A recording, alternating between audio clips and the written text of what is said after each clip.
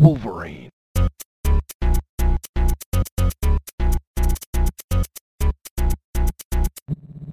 Wolverine.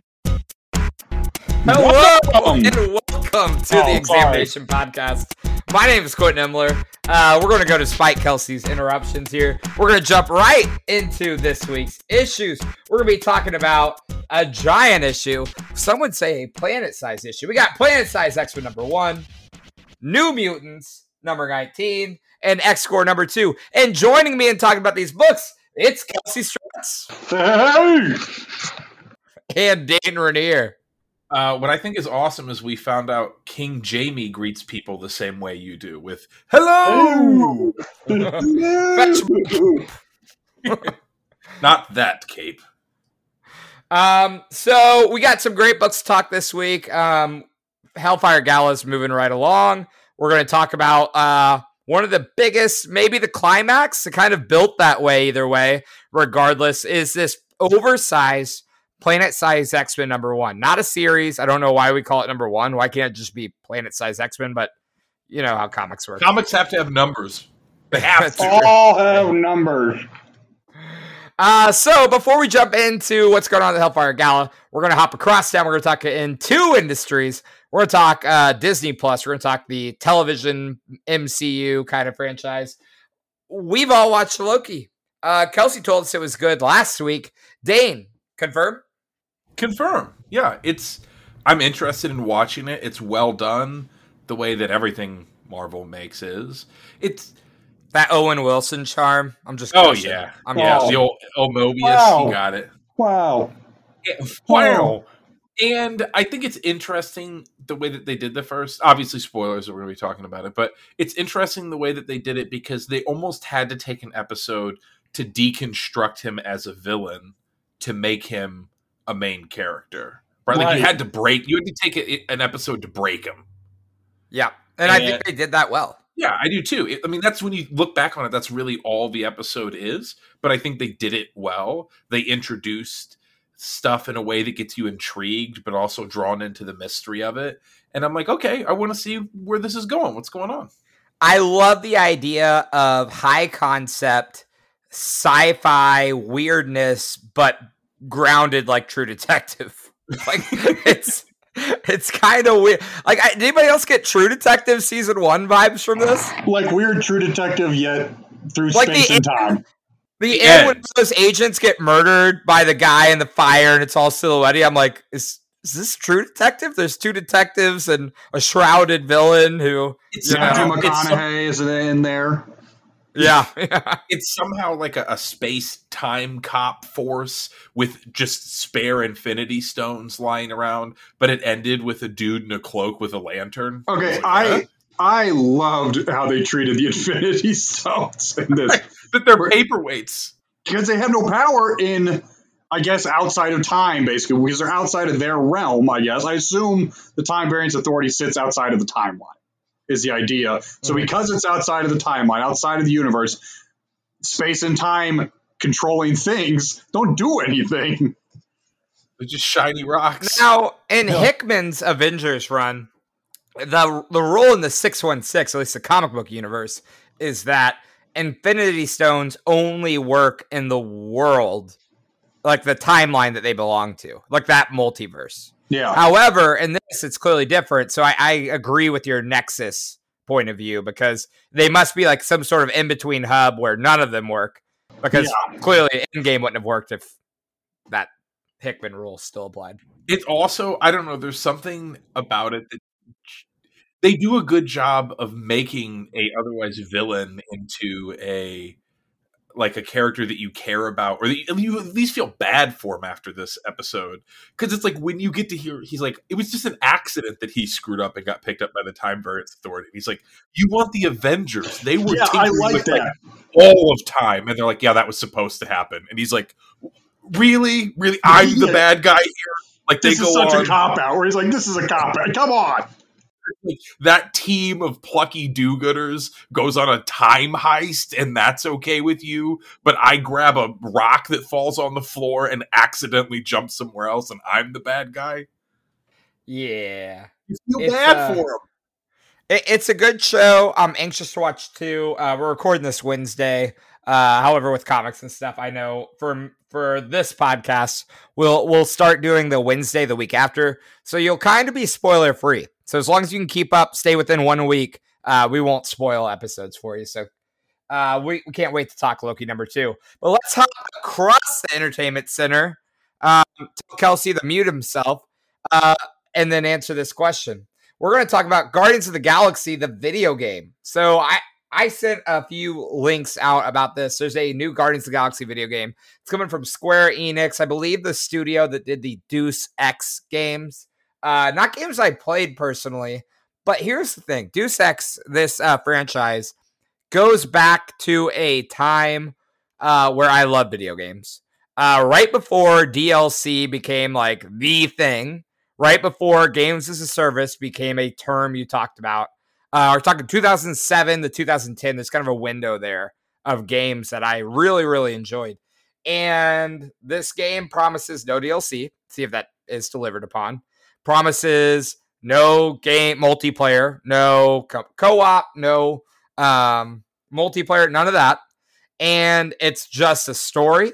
It's just your team. You only play as Star-Lord. You don't have to play as 5 different people and, learn 5 different move sets. And I think the fact that they're focusing so much on one character allows them to tell a bigger narrative. Kelsey, Guardians of the Galaxy, is that going to be enough to get you this October to buy the PS4 game? I know you got a PS4 burning a hole in your pocket in that basement. I am interested. I don't trust the no DLC thing. I trust them saying no day one DLC. I can believe that. Because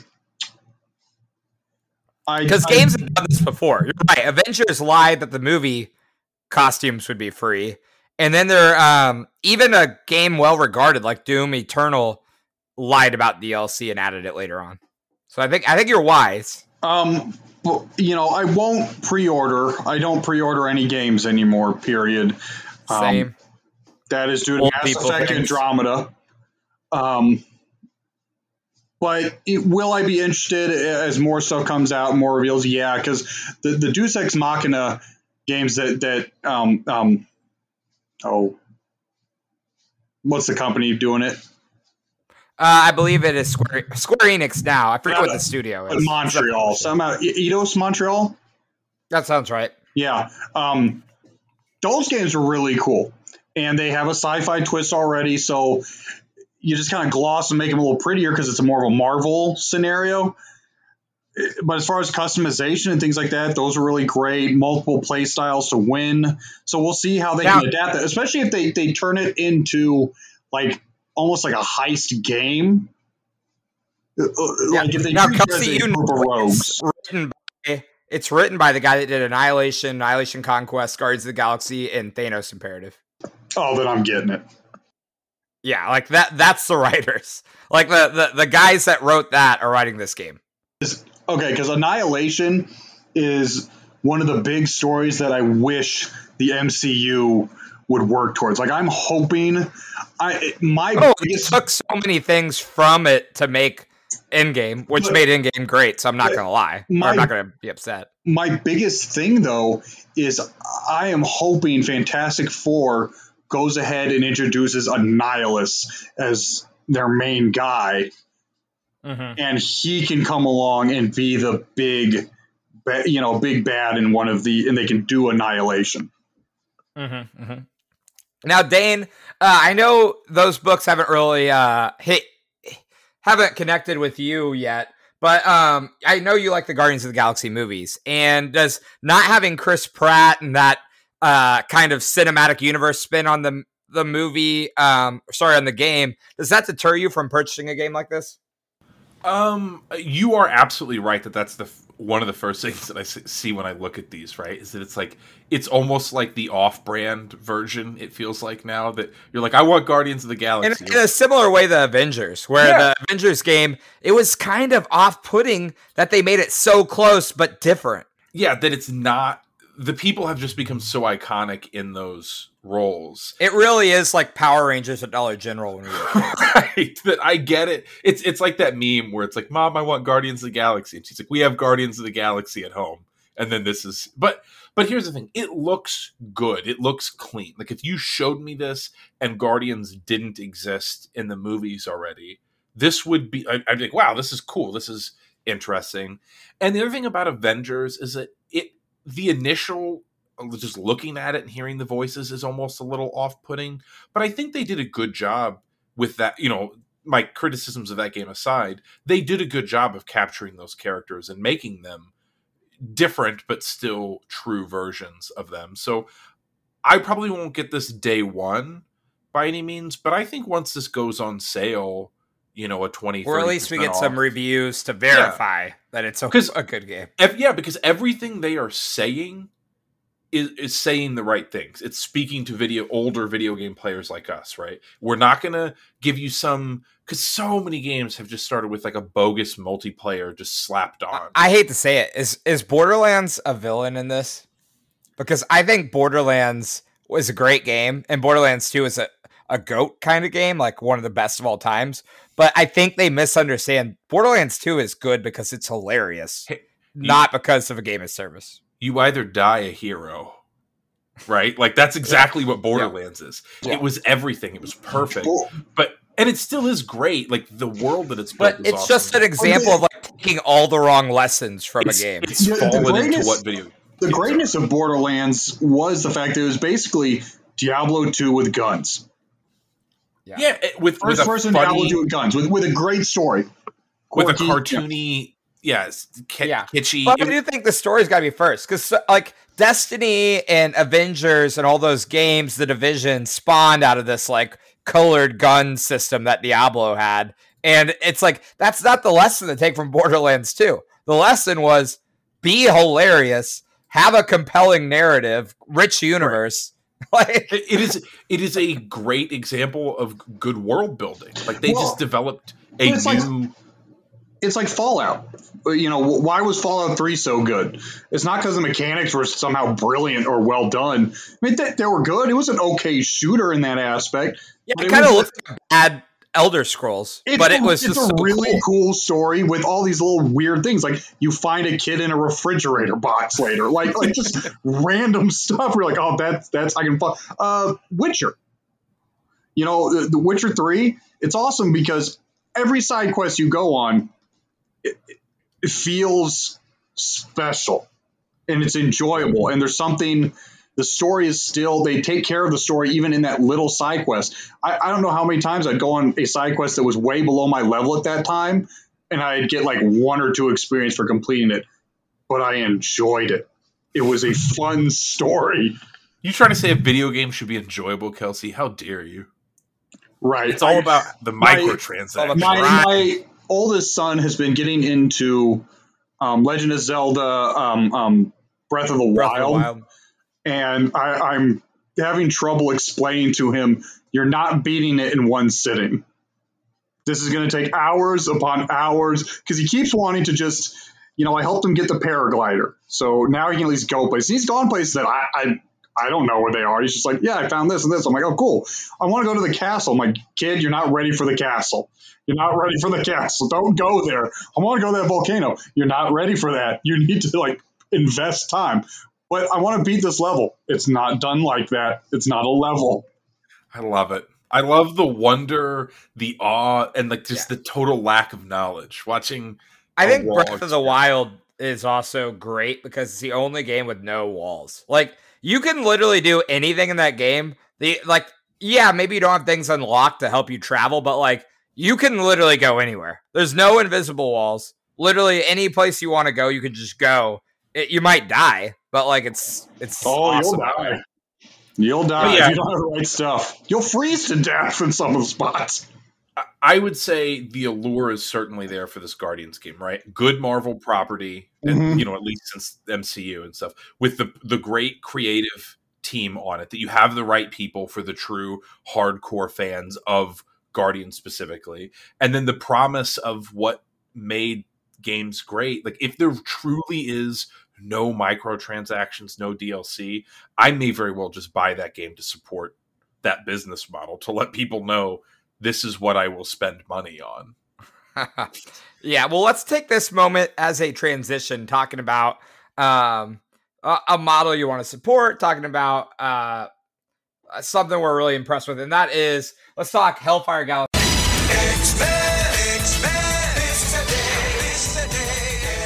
Fuck Planet-Size X-Men #1, which I'm on recap duty for today. One of the biggest issues of the Hellfire Gala, promoted as kind of this climax where there'll be big reveals, and that big reveal takes shape in the terraforming of Mars. Magneto leads a team, including Hope and Prometheus, lots of different X-Men, and terraforms successfully the planet Mars. He takes the island of Arakko, where Captain America's had concerns about the growing number of mutants that join Krakoa and how it's doubled in size, alarming the rest of the nations of the world, and he deals with the problem directly. He sends them to Mars, takes Arakko through the gate, sends them to Mars, a new terraform world, and declares Krakoa and Arakko as the head of Sol, meaning our solar system, as the spokesperson for our solar system, the kingdom of our solar system. This book is pretty high concept. It's pretty wild. Oh, I think also of note, there is Sword Space Station #2, which Jamie Braddock gave birth to. So let's talk about Planet-Size X-Men #1. Did it do it for you, Kelsey? What about this book was good? Okay, I like the high concept of terraforming Mars. I think that's cool. This is a total Magneto move, and that the balls to just basically spring it on the council days before he's going to do it, saying, hey, guys, this is how we solve this problem with Arakko, and also flex ourselves all over Earth, is terraform Mars. Yeah, they use up the all their different. Who created a nation in Genosha, an Asteroid M base? It makes sense. And I like the art style that they use. It was kind of interesting to see the fireworks, the quote unquote fireworks that they, that's cool to me. I thought the fact they did it in 3 days is a bit lame. I get it that they have high levels of power, but Omega levels. He's been recruiting them. But the path that they and to be fair, they had been talking about Mars from the beginning. Like, we knew there were going to be things on Mars, and we kind of just forgot about it, I guess. And here it is. So it was a cool reveal. Issues I have with it. Let's hop in the Dane and Dane. So Kelsey kind of laid out like why what they did was cool. Tell us about how it was cool, how the storytelling was neat. Yeah, so Kelsey's right. I like the storytelling aspect of this. This isn't out of nowhere, right? That there are hints of this. Why have we been gathering? Why are Omega level mutants so important? I mean, obviously, other than being an Omega, what are we going to do with them? What is important about Mars? We're dealing with the story element. We've talked about maybe not getting to see it enough, how Arakko is interacting with the rest of the world and kind of becoming a problem because they just took a war nation and slammed it onto Earth. And I wish we would have seen a little bit more of that, but we did get pieces of it. And so it's very on brand for what the X-Men are right now, right? It's power flexing on the rest of the world. It's on brand in the idea of power synergy. That's been a big deal to the X-Men since Krakoa. How can we use our powers together to be something greater than the sum of its parts? And it's done in a way that feels very organic and on brand in the sense of like rebirth, right? That we've created a planet, a whole flora, fauna, like, ecosystem. Maybe because Pepe's back, but it feels like we got beat for beat the final issues of House of X. Yeah, and I think Pepe was a great choice for this for numerous reasons. One, he's just killing it. He is at the point now where he's an artist that is so good to me, I would check out projects that I know nothing about because he's on them, right? But you are right, even just from the emotional tie, that connecting his art and his imagery with these big, grandiose pieces, it feels in line. It sort of brings you back to that. So yeah, to be fair, it's not really a comic. And maybe I'm just saying that to justify the fact that I really liked it, and it wasn't like a real thing. I mean, it's just an enormous, massive set piece scaled out over like 30 pages. And that's fun, but I don't know that it's like really, I don't know. It's weird. It's not a comic, really. It's just a massively double-sized set piece. It's panels and word bubbles. Exactly. You're right. I don't know what makes a comic, but it's different. It's white little information sheets from the X desk. This is NASA. This is different. And so I can get criticisms of it, and I don't think that they're wrong, but it was fun. And I like that they slapped this in the middle and that we didn't get it at we didn't just wait until the end for this, because it makes me interested and kind of excited to see like what's the rest, right? What is the gala about, or what are we unraveling? What's unfolding now that we know this? Yeah.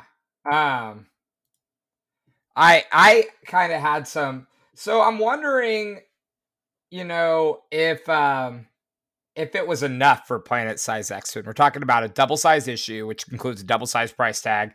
Actually wasn't a terrible deal. It's about $5 for this book as opposed to $4. Not too bad. But I'll say this, like, this was the Hellfire Gala's big climactic reveal, and it's something we were told about in Powers of X, like very hinted that this is something that the Mutant Nation is going to do in this, that's an alternate timeline, but still that Moira's trying to avoid. We know that this close timeline where a lot of things happen similarly, we got Mars. Same way we got Arakko. We knew that would happen. But I don't know if you can justify cruxing a whole event, a 22-issue event, whatever the Hellfire Gala is, around something we knew would happen. And if this ends up being the Hellfire Gala, I'm going to be very surprised.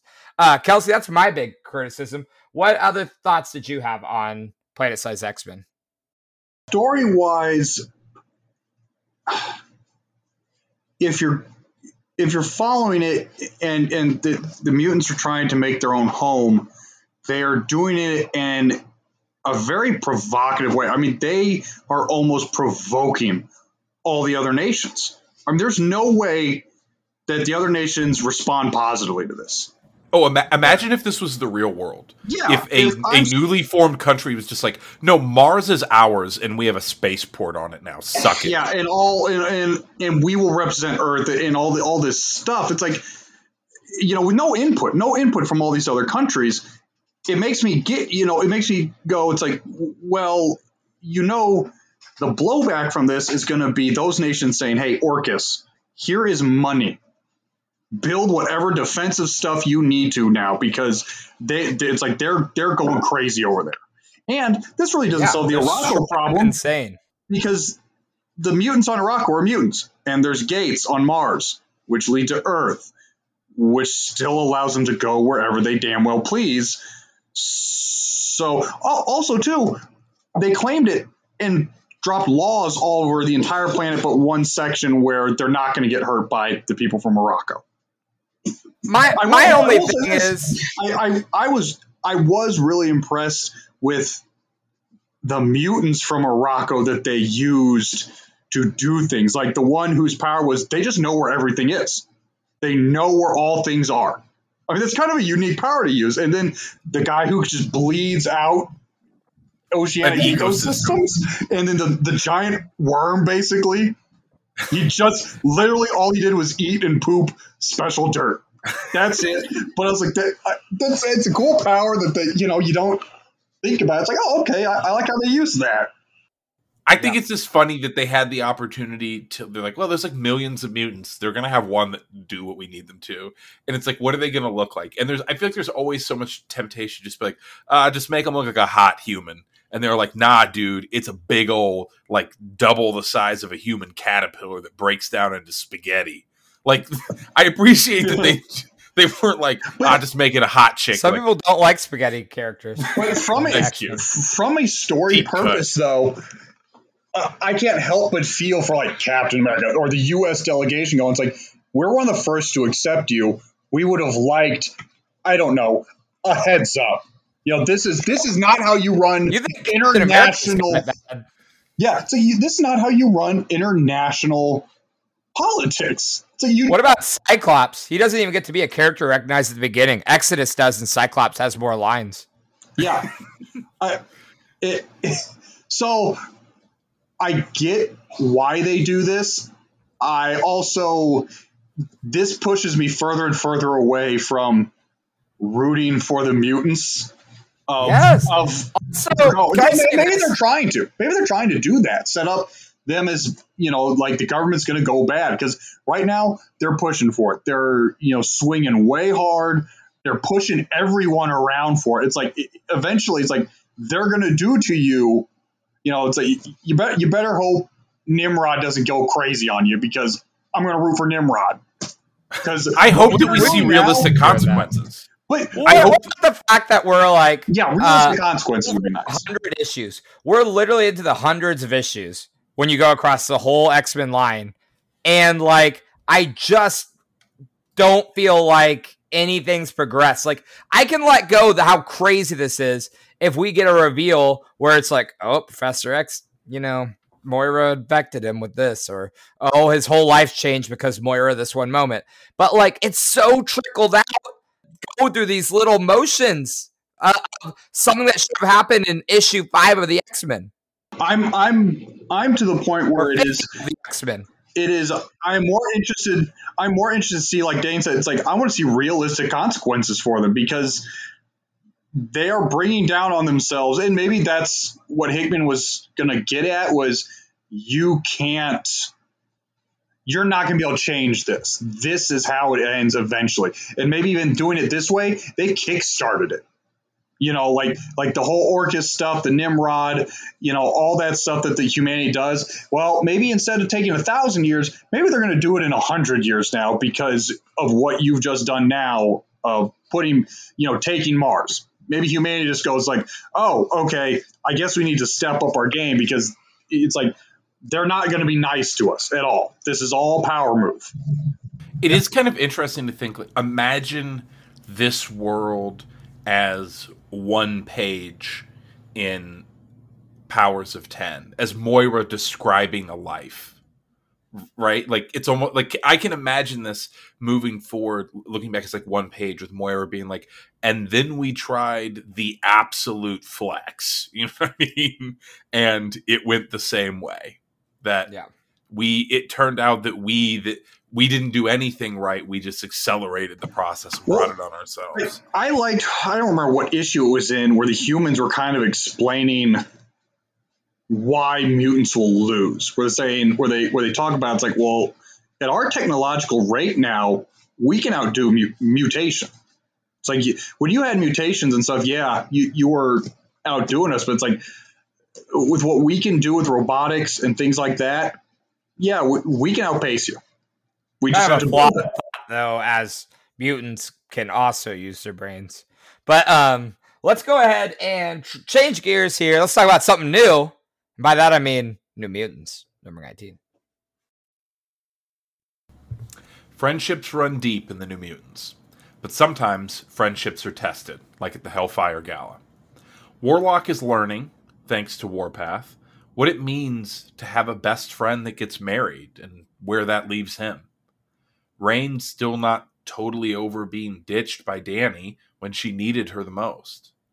Karma's back in the land of the living, teaching some human misogynist artists a lesson. And all the while, no one has seen Scout since she met with the Shadow King one-on-one. Laura's concerned, but she should be more worried, as the Shadow King makes some off-camera ominous threats as some of the younger mutants find Scout's body under some bramble and brush. The issue signs off with a touching letter from Gabby to Laura about the problems she's having and needing the help of a big sister. Yeah. So I thought overall a pretty solid book. I enjoyed the focus on Scout and X-23 as a through line, kind of taking us through the book. I immediately, as I was reading, like, oh, if they kill Scout, she might not get resurrected because she's a clone, just like Hellions brought up. I want to see what happens. Kelsey, did this issue seem exciting to you? All of the Scout-oriented things, yes. Touching back on her wanting to help her friends, like thinking like this is wrong what we're doing. Even the conversation Shadow King's having with her is still fascinating. And then of course, finding her corpse and obviously you go, well, Shadow King was the last one with her, et cetera, et cetera. It sets up the murder mystery aspect. And from what you were saying, Quentin, the question of do they resurrect the clone? Because X-23 is kind of a clone of Wolverine, but Scout is a clone of X-23, correct? I mean, I think they're both. I think they're all clones of Wolverine. No, not exactly, because they are women and he's a man, so they're not exact genetic copies. I guess that's true. I don't know. Because obviously my real world knowledge of cloning is quite poor. Anyways, remember when we thought Children of the Atom was clones and it was going to be good? But also Rain, Wolfsbane, that little back and forth was good. I mean, they did a really good job dealing with problems that they couldn't punch their way out of, I guess, would be my statement from that. Because I didn't care about what was going on at the gala for that. The pain in the rear artist, the wardrobe issues. You can leave it. I didn't care about what was going on at the gala. Yeah. So I'm interested in what the New Mutants have to go through after the gala's over, for sure. Yeah. Dane, you recap the issue, but I know you're a big Scout fan. You're at that Wolverine arc. Was that Al Ewing? I forget who the writer on that one was. The all new Wolverine. Yeah, run. that was a good run there for a little bit. Yeah. You might have only read X-Men Red. Did you read the all new Wolverine? Yeah, I have all new Wolverine. It's a pretty good run. Do you enjoy how this writer's treating Scout and X-23 and the New Mutants run?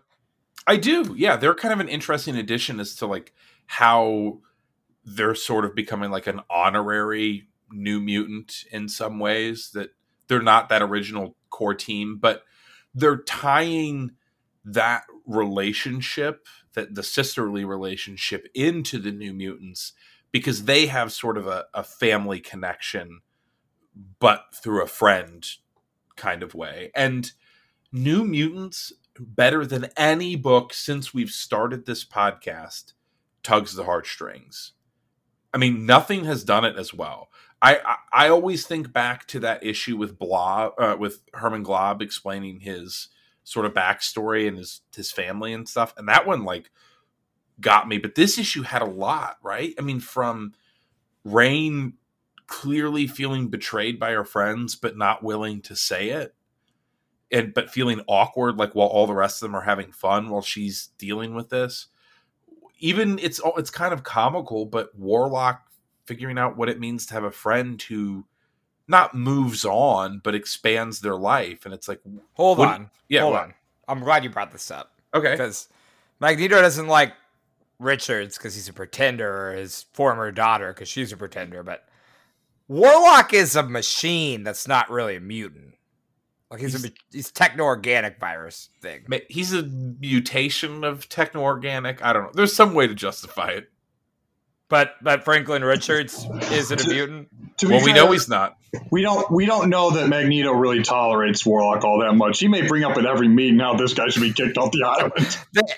That would be too much characterization for them to include that in Planet Size X-Men. I will say this position forward. Before I get back to how emotionally heartfelt the Mutants is, the Franklin stuff does make me mad. While reading, Magneto calling him a pretender. I know we're like now going back to Planet Size, whatever. There was a moment where I was like, Magneto, you know damn good and well it's just because of editors that he. And I'm like, nope, he doesn't know that. This is fake. I have to like. There was a moment where I got mad because I'm like, it's just because some know better, idiot, right? No, it's exactly right. I was like, this is just because it's politics. Some writer wanted. I'm like, nope, Dane, back up. This is fake. He doesn't know that. He's a piece of colored pencil. Like, because I did get mad. I'm like, you should know better. But it's, anyways, going back to, we have Warlock, discovering what it's like when his friends have more important relationships and having to balance that and be a part of,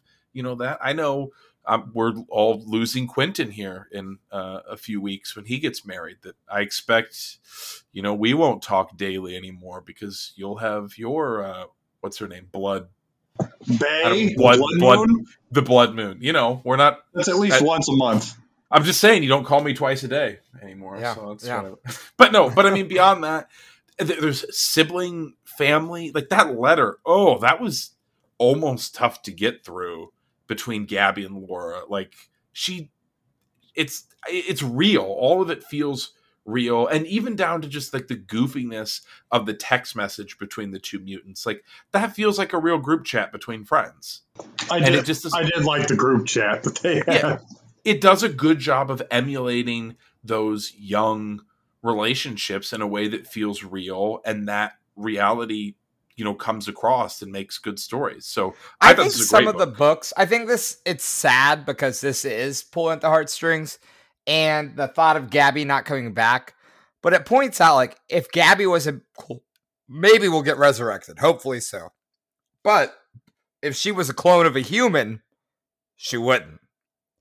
And it just makes me realize, like, this is a sci-fi book. We're no longer a family X-Men book. We're a sci-fi book that I think some writers have struggled to find their voice in that. I'm glad there's some humanity here. Let's go ahead and talk about...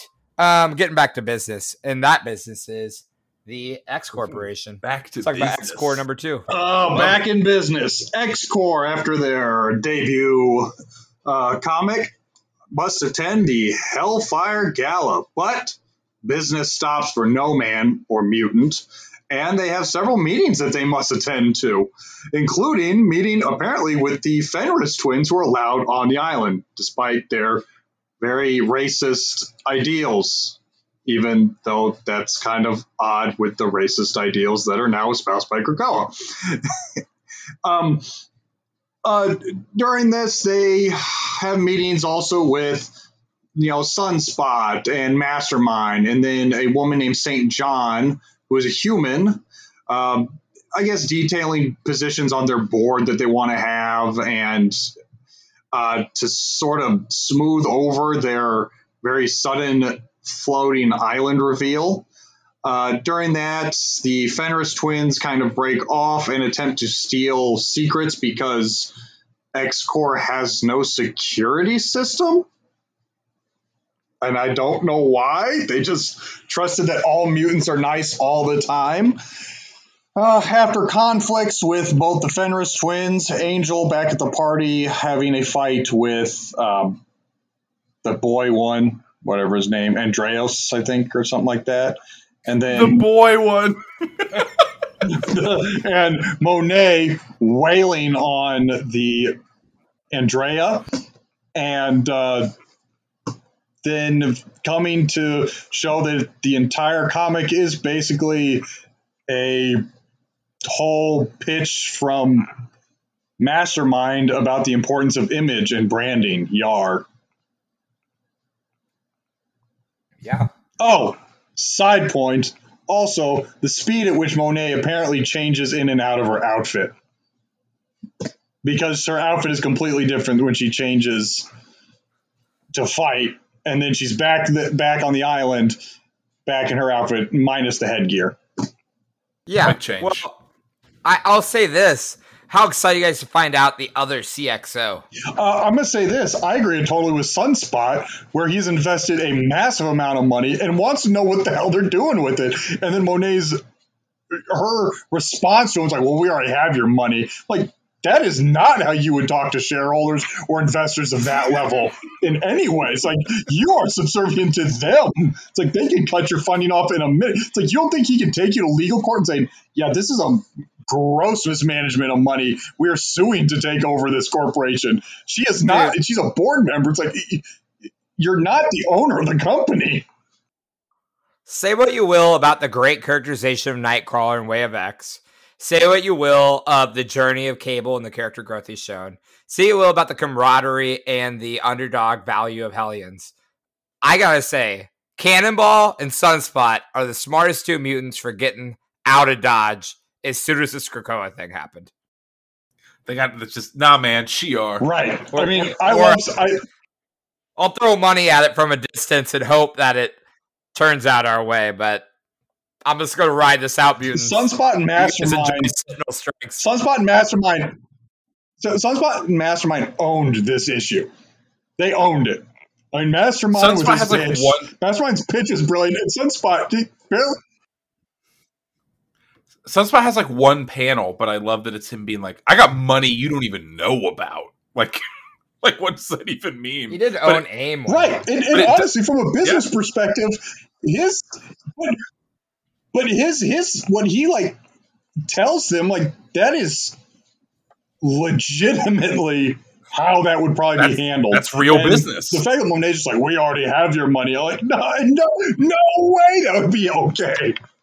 What's Krakoa going to do? Seize Sunspot's ass? They're not in a bank for them.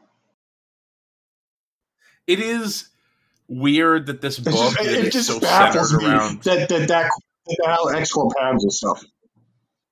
It's weird that a book that's centered around Angel and Monet, it's the bottom up that I care about. It's the guest people in these issues that I care the most about. Oh. And then if you go the next level up, I actually care more about Jamie and Trinary than I do about Monet and Angel. I think it's hilarious. I like that they revealed what's going on.